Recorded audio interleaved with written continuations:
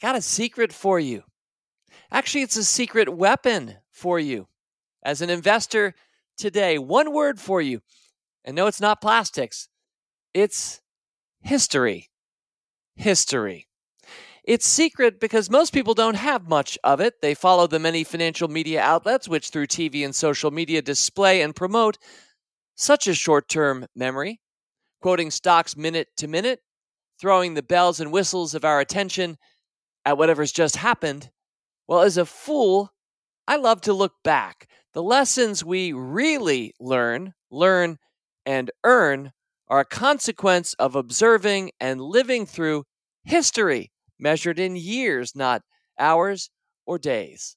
Well, for years, I wrote short essays to kick off our monthly Motley Fool issues, snail mailed out to members.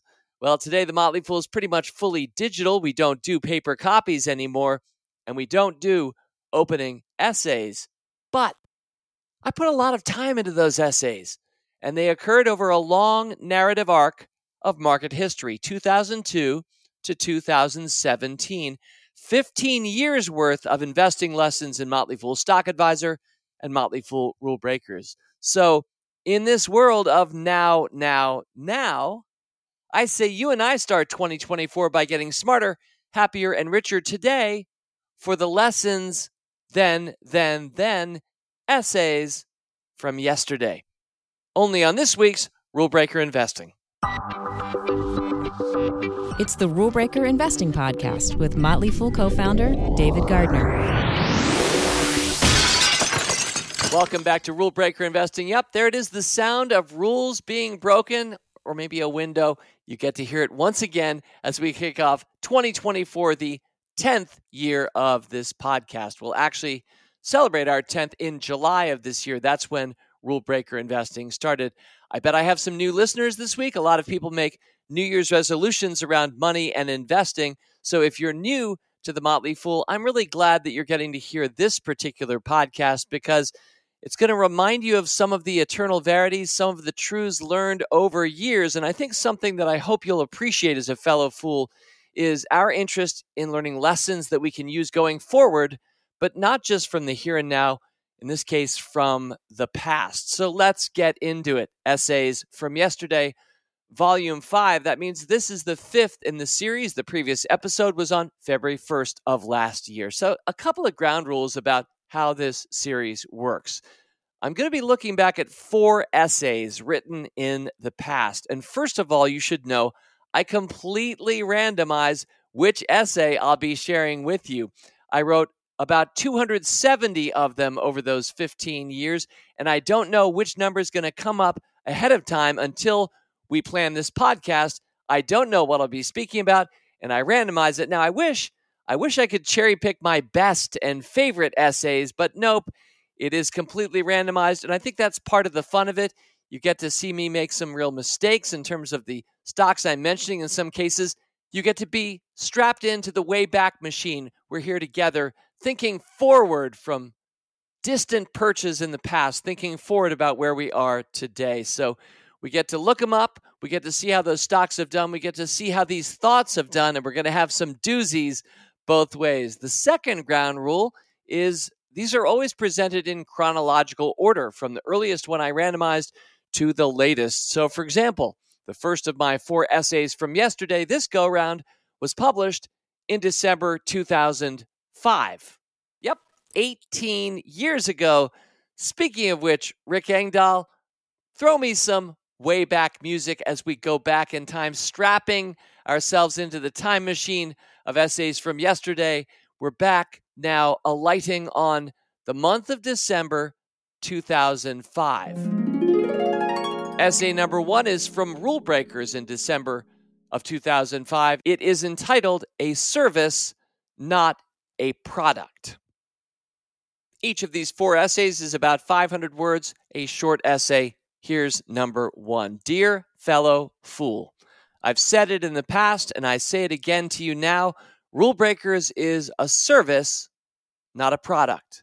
Yes, we put together a paper newsletter and send it your way every month, and that may look and feel like a product, but the truth is we are orienting ourselves as best we can to give you a service that is interactive, electronic, responsive, a service that is about you, not us.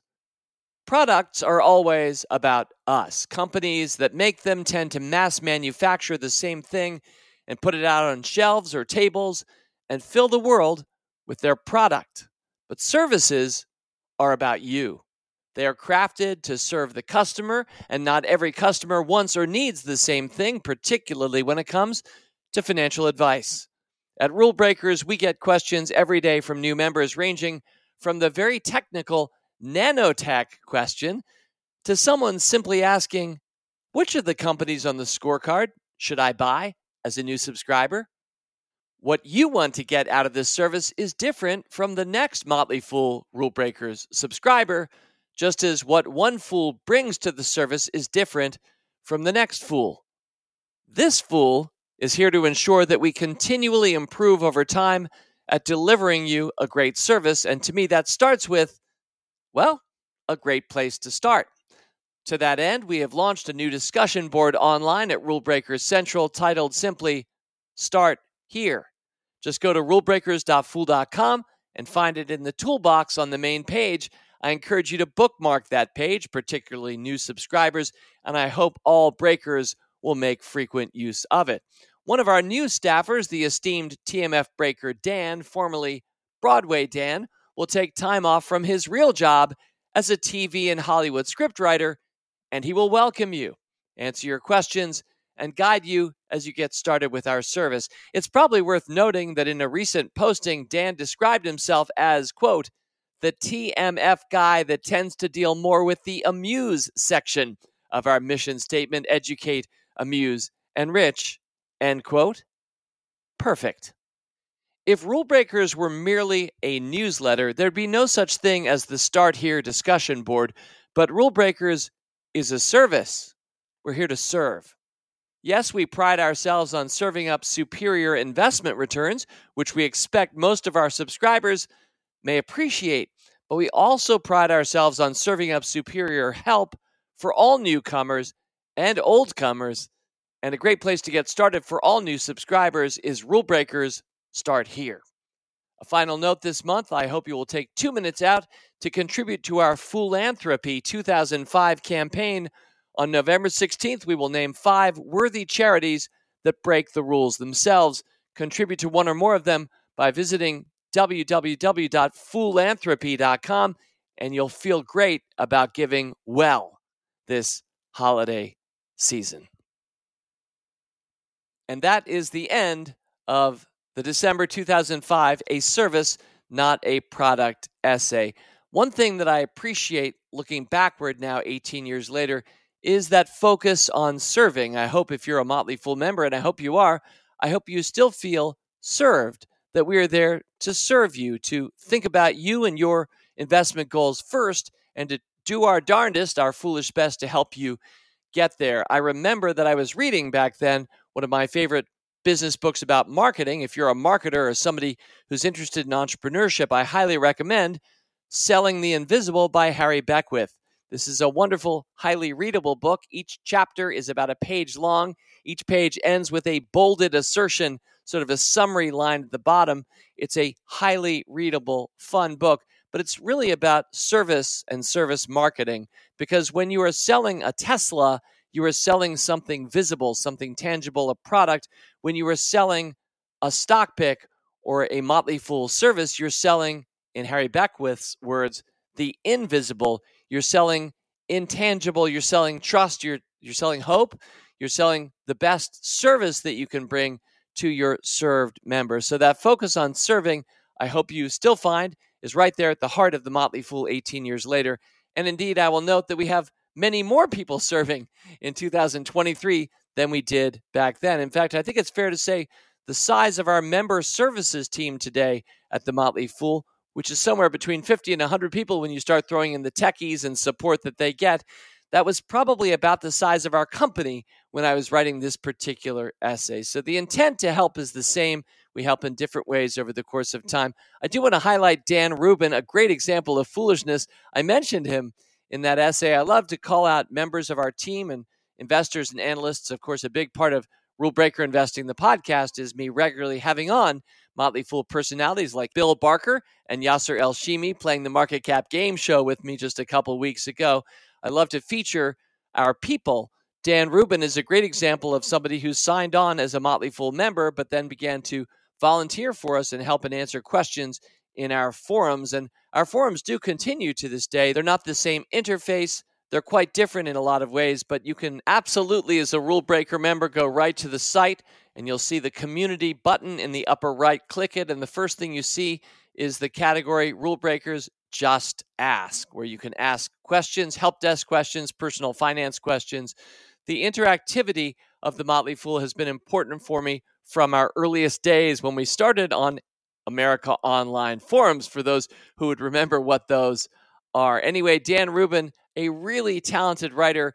In my experience, writers really shine on forums in the internet. People who can make us smarter, happier, and richer through their written word continue to add a lot of value to our site every day. I also want to just call out at the end of that essay the reference to philanthropy, which is what the Motley Fool used to do back in the day, a charity drive around the holidays each year. These days, it's been much more professionalized and scaled. We now have the Motley Fool Foundation. I hope you'll visit us at foolfoundation.org to see the work we're doing, trying to create financial freedom for more people. Indeed, our vision one day is financial freedom for all. So if you're not familiar with the Motley Fool Foundation, there's a quick advertisement. I hope you'll click in and maybe give some time, treasure, and talent, whether it's in December of any given year, just weeks ago, or hey, here we are at the start of a new year with new resolutions and new possibilities.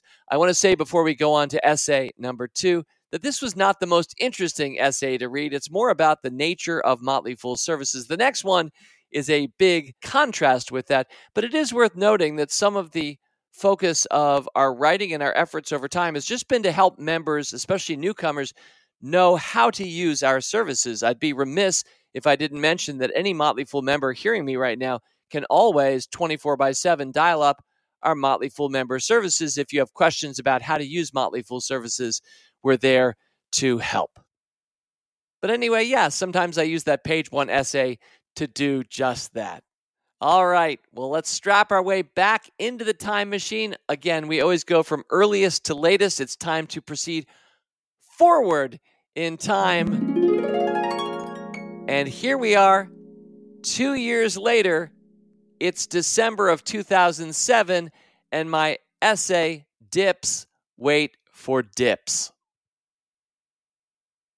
This was the introduction to the December 2007 issue of Motley Fool Rule Breakers. Of course, back then we thought of these as issues. We gave them months, and yes, we were mailing them out to people, so much more of a traditional newsletter. These days, again, our service is much more dynamic. We write a lot more on a monthly basis in Motley Fool Rule Breakers than we did with my page 1 essay way back when. But since we're way back when, let's get started.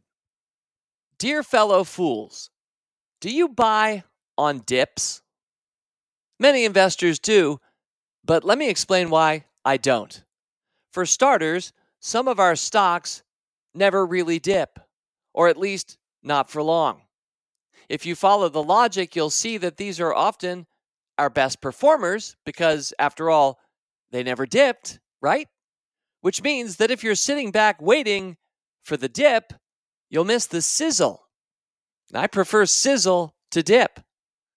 Look at our 3 best Rule Breakers picks so far in 2007: Aquantive, Chipotle, and Sigma Designs. Of the 3, 2 have dipped, but only briefly, and only from well higher than where they were picked. Chipotle went from 90 to 80 in a 2-week period in July. Sigma Designs fell from 60 to 52 in a few days in early November. So if you're a dippy investor, I won't call you a dip. Looking to dip your way into the Rule Breakers scorecard, you may not have bought our 3 best 2007 picks unless you were particularly lucky or adept. Let me say that again. If you insisted on buying on dips, you very likely didn't buy any of our 3 best stocks of 2007. And even if you did buy Chipotle at 80 or Sigma at 52. You market timer, you. Guess what? Rule Breakers recommended Chipotle at 60 and Sigma at 31. In other words, they were already up 33% or 67% by the time you perfectly timed your dip. You dip? Oops, I said I wouldn't do that. Sorry.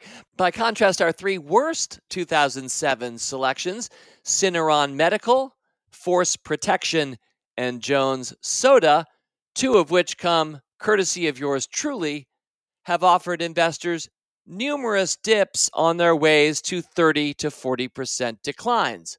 Thus, the dippy investor who looks for dips as precursors to buying has now established positions in our three worst performing stocks. This is how people join services like Rule Breakers and Stock Advisor with wonderful winning scorecards and then wind up losing money and canceling their memberships. It's not for me, they say, after missing all the winners and buying all the losers. Dips? Oh, okay, I'll stop. So let's talk about the solution. How do I suggest approaching Rule Breakers or even investing in general? Make a commitment to the companies you want to own, not the stocks you're going to buy on dips. Be an investor, not a share price guesser. And once you've committed to plunking down a long-term investment in any of our stocks, buy it all right then, which is what I usually do. Or if you like, buy in thirds. But if you're going to buy in thirds, please do it based on time, not share price moves. Tell yourself, I'm going to establish a full position in this stock over the next quarter, so I'll buy on the 15th of each of the next 3 months. If you want to own many of our best stocks, this is the surest way. You'll end up an intuitive surgical investor instead of just a dippy, intuitive surgical watcher. Fool on.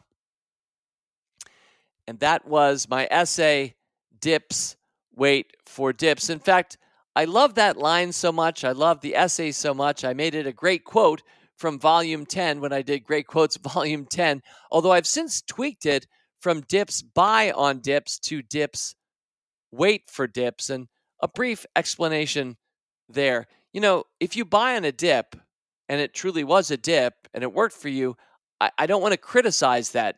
We all buy on dips, especially if we're just dollar cost averaging, investing steadily every 2 weeks or so, and the market or a given stock goes down for a while. We did truly buy on a dip. That's not something that I want to decry. I will decry, though, and obviously am in that essay, people who wait for dips, people who think, you know, the way to get started investing is to wait for a stock to go down or wait for the market to go down. History will show, statistics will show, the market tends to go up over time, so waiting doesn't make a lot of sense.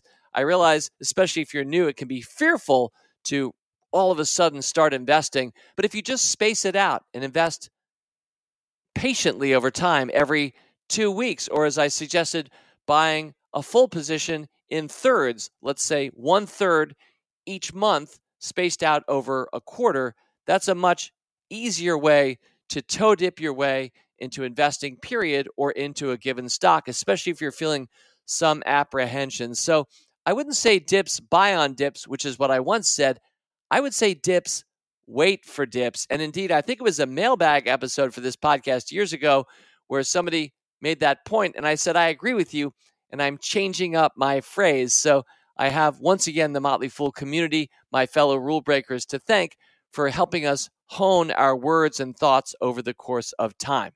Well, I hope it was fairly persuasive to you that you should stay focused on regular investing and not, in my words, wait for dips. But the one other thing I want to reflect about that essay is the tale of 3 stocks, the 3 best rule breakers picks I mentioned in that episode and what happened to them since. Before we go there, the 3 worst selections mentioned in that essay, Syneron Medical, Force Protection, and Jones Soda, you can look them up. I'm pretty sure those didn't do very well. And indeed, many a Motley Fool rule breaker pick over the years has been a loser. That's something I don't shy away from. It's something with my venture capital mentality. That's something that I think is how rule breaker investing works. You have to be willing to accept losers in order to get the great winners.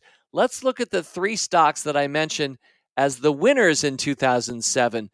Let's first look at Sigma Designs. I'm sorry to say Sigma Designs, even though it had a great 2007, as I mentioned in that essay, didn't have a great history and ended up getting bought out 11 years later by Silicon Labs for a paltry sum, less than $500 million.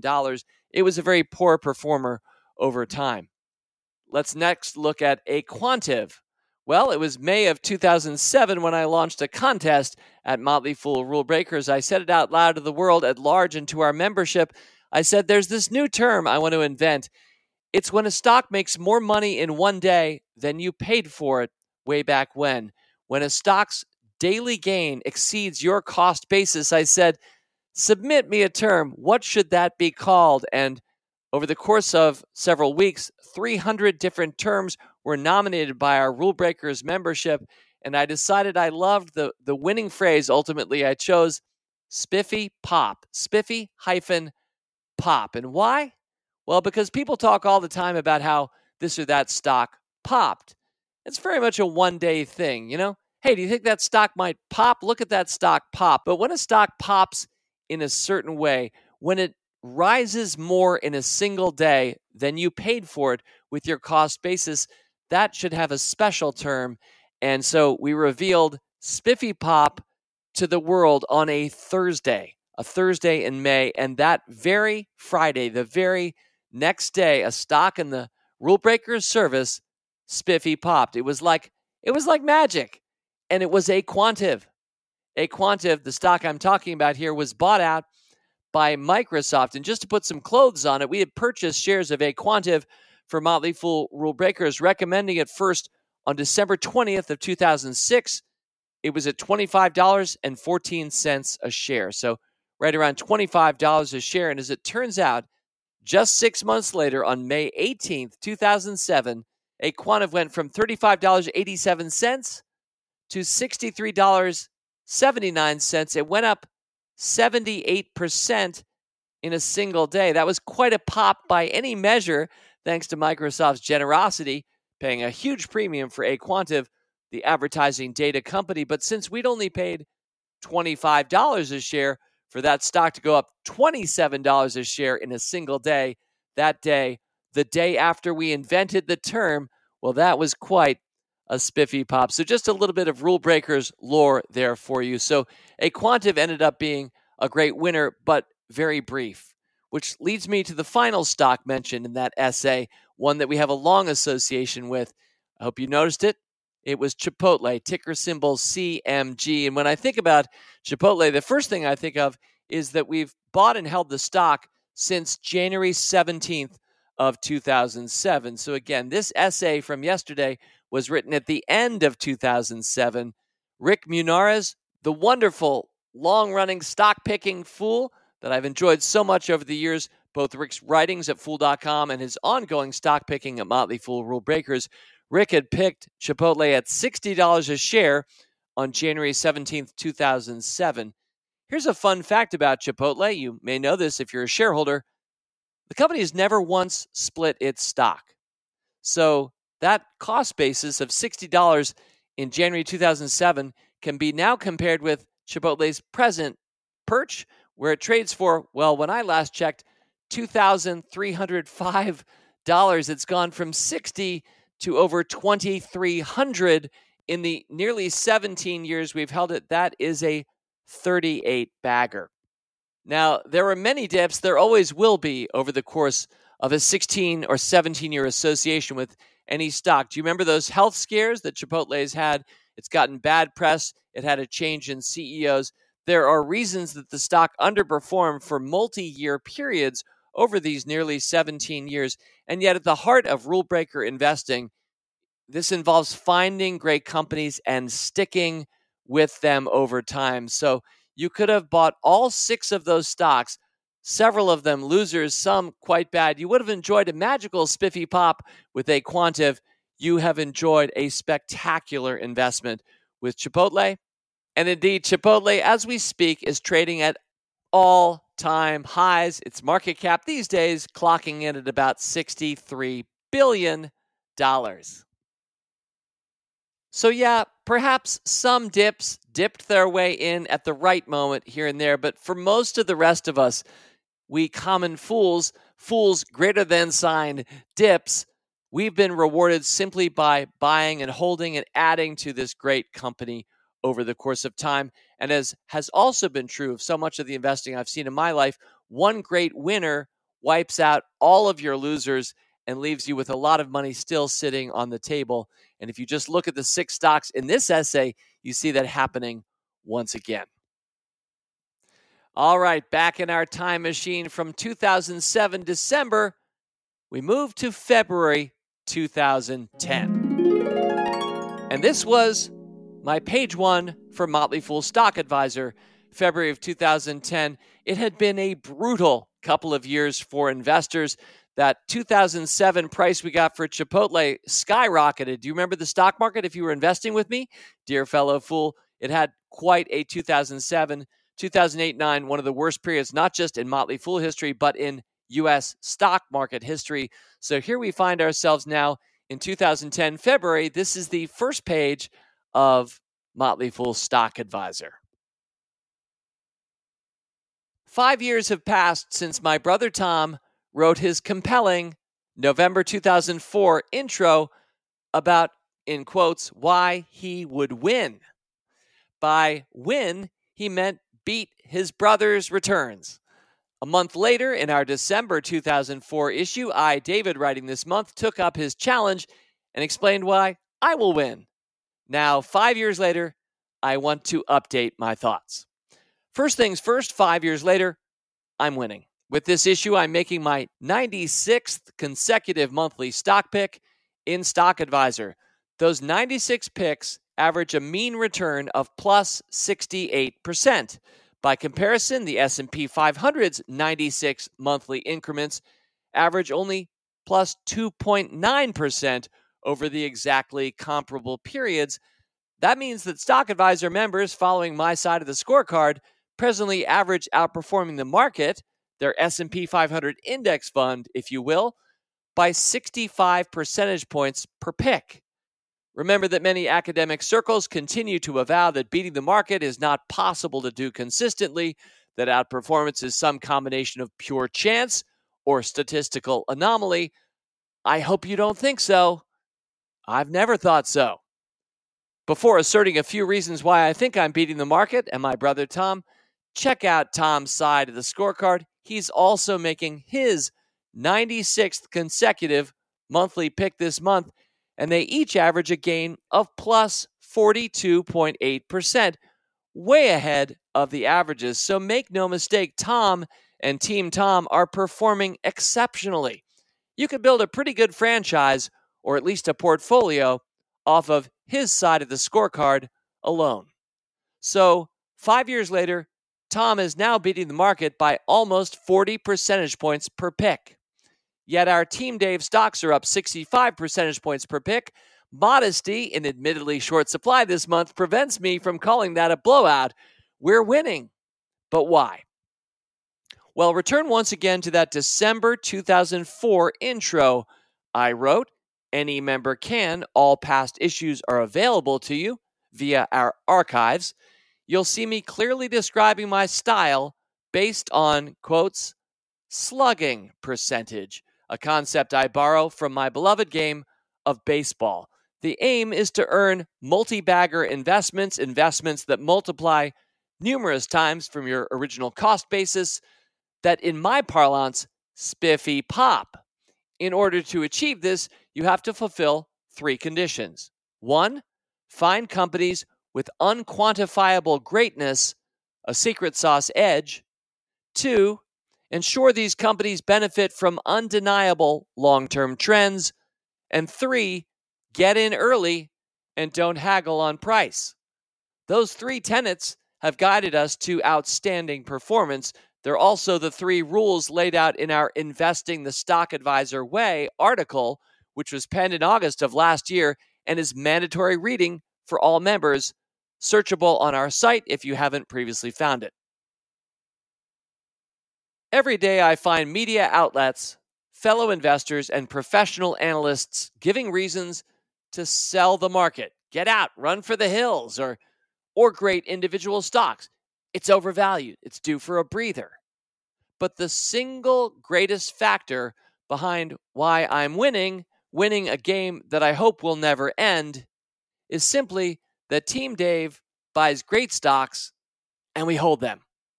We may even add to them. We very infrequently exit them.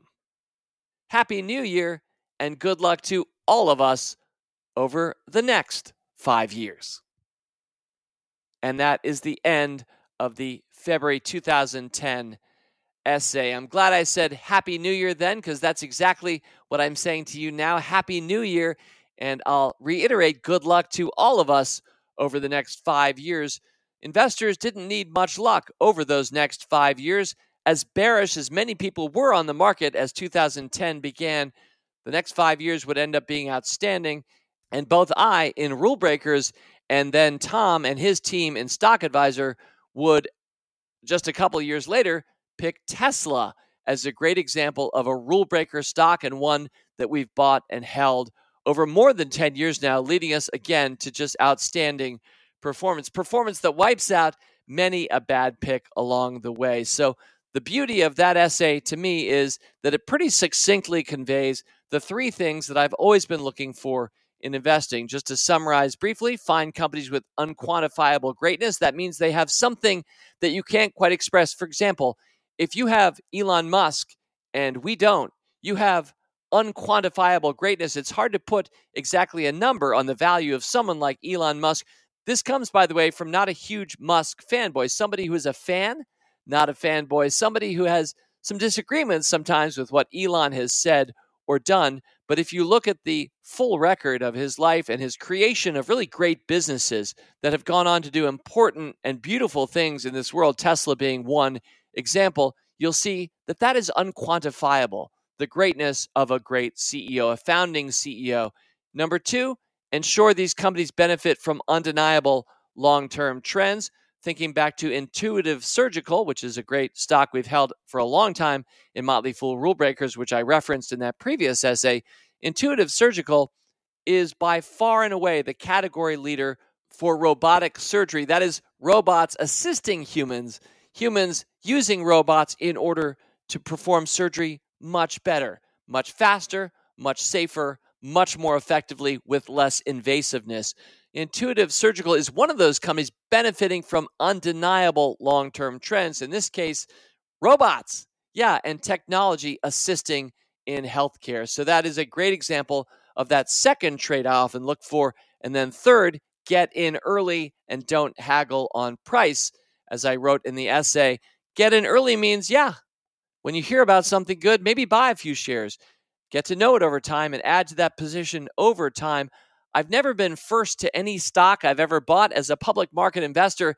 The venture capitalists and private investors themselves got there before we ever did. But when I can quote for you a 38 bagger like Chipotle or a 100 bagger like Tesla, we've had a few others over the years, you know that we got in early as public market investors, something that you can do too. But importantly, we're also still holding these stocks. And most people who miss great investments like Apple and Amazon, which we have not, most people had them for a little while, maybe doubled their money and were satisfied, or heard a friend or somebody on TV telling them they should sell because the stock was high or the market was going down, and they paid an incredible opportunity cost not holding those companies over time. So that's something that my brother Tom has been doing well from the very beginning, something I've done well too. I think Tom was having some fun with the sibling rivalry, stirring the pot back there in 2004 to get members interested. I'm really happy to say both of us have substantially beaten the market over time, and we're not doing it for ourselves or each other. We're doing it for you. That's what Motley Fool services are trying to help the world do: get smarter, happier, and yes, richer. So before we go to the final essay for this Essays from Yesterday, Volume 5, I will reiterate Happy New Year and good luck to all of us over the next 5 years. All right, well, one more trip in the time machine. We don't have to go very far ahead for the final essay because 6 months later, in August of 2010, it was this rule breaker's essay, Your Turn to Keep Score. A new issue of Rule Breakers arrives in your email inbox or in your snail mail if you can stand the wait every month, bringing you 2 new stock ideas, 5 best buys now, and more. Along with our weekly updates and discussion boards, that's a lot of coverage about a lot of stocks. So how are we doing? Well, our average Rule Breakers selection is up 22% and thrashing the S&P 500. We're proud of our record, but that's our scorecard. What about yours? You probably don't buy every Rule Breakers stock as soon as we recommend it. If you do, we'd love to hear from you. Your portfolio's mileage may vary, so it's vital that you have a way to track and follow how you're doing. That's why we're excited to unveil the newest Rule Breakers feature, My Scorecard. My Scorecard is your personal portfolio dashboard. Just click the tab at the top of any page on our website to see what it's all about. It's the place to see your investments spread out before you. What you bought, when you bought, how much you paid, and how well you're performing. Better yet, by entering your stocks into My Scorecard, you can streamline and customize the information you receive from us. We'll make sure you see the articles, updates, discussions, and other coverage about your stocks. You can use it to follow companies that aren't rule breakers and even companies that are still on your watch list. We like to know which companies our members are interested in because that helps us focus our coverage and put the bulk of our efforts where they'll best serve you. We think it will make rule breakers more responsive and relevant. We even think it can help us improve your investment returns. In other foolish services where we've introduced My Scorecard, we see members rally around their favorite stocks. Often, these are our favorites too. But every once in a while, one falls through the cracks. A company we think deserves a prime place in your portfolio, but that hasn't caught many members' eyes. If we see such a trend here, we can shed light on these overlooked breakers and keep you and your portfolio focused on our top stocks. We'll even help you get started. An over-caffeinated smackdown is underway at Fool HQ between our own Green Mountain Coffee Roasters and stock advisors Starbucks. Now, if you own Green Mountain or even Starbucks, or if you're just watching, enter the ticker into My Scorecard, and you'll be eligible to win a free membership to Rule Breakers. Plus, watch the team's trash-talking videos and vote for which brew you think will win our taste test, and you could win a Keurig coffee maker. Get started with My Scorecard today and make our Rule Breakers yours. Fool on. All right, well, from August of 2010, now we return to the first week of 2024. By the way, thanks so much for suffering a fool gladly. I'm delighted you spent some time with me this week, especially for new listeners. I'm here same time, Wednesdays or so, 4 p.m. Eastern. This podcast comes out every week. You can certainly subscribe to us, Spotify, Apple Podcasts, Google Play, etc., wherever you find podcasts. I'd love for you to click subscribe and join in. Well, the first thing I noticed from that essay is that I was celebrating beating the market with stocks that were averaging a 22% gain. Motley Fool Rule Breakers started in October of 2004. We had a number of really good early stocks. We've talked about a few of them this week. But then 2008-9 happened, and so many of our gains got wiped away. But we were still showing positive gains of 22%. By the way, Rule Breakers started 2 years after Motley Fool Stock Advisor, so Motley Fool Stock Advisor had more time to compound to higher numbers. Anyway, 22% was still ahead of the market. I'm pretty sure the market was negative at that point. And again, we'd started about 6 years before. It's frustrating to watch the S&P 500 be lower 6 years after you start investing. It was nice that our average stock was up 22%. Today, having just checked it, the average Motley Fool Rule Breaker stock is up 267%. So, yes, things have gotten a lot better over the course of time. And yet, of course, that includes not just all of our winners, but all of our losers too. So more than double the S&P 500 across now more than 400 stocks picked in Motley Fool Stock Advisor. I go strong to the hoop in that particular essay with my scorecard. And I guess there's a real emphasis again on service. The opening essay this week was about services, not products. It makes an important point, especially if you are in business or an entrepreneur yourself.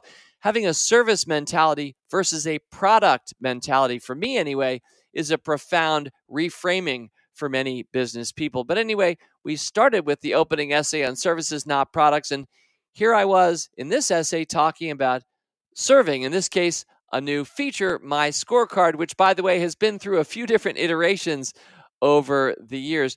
Today on the Motley Fool site, we have stocks for members, not just ones that you can add to a watch list, but we have them ranked.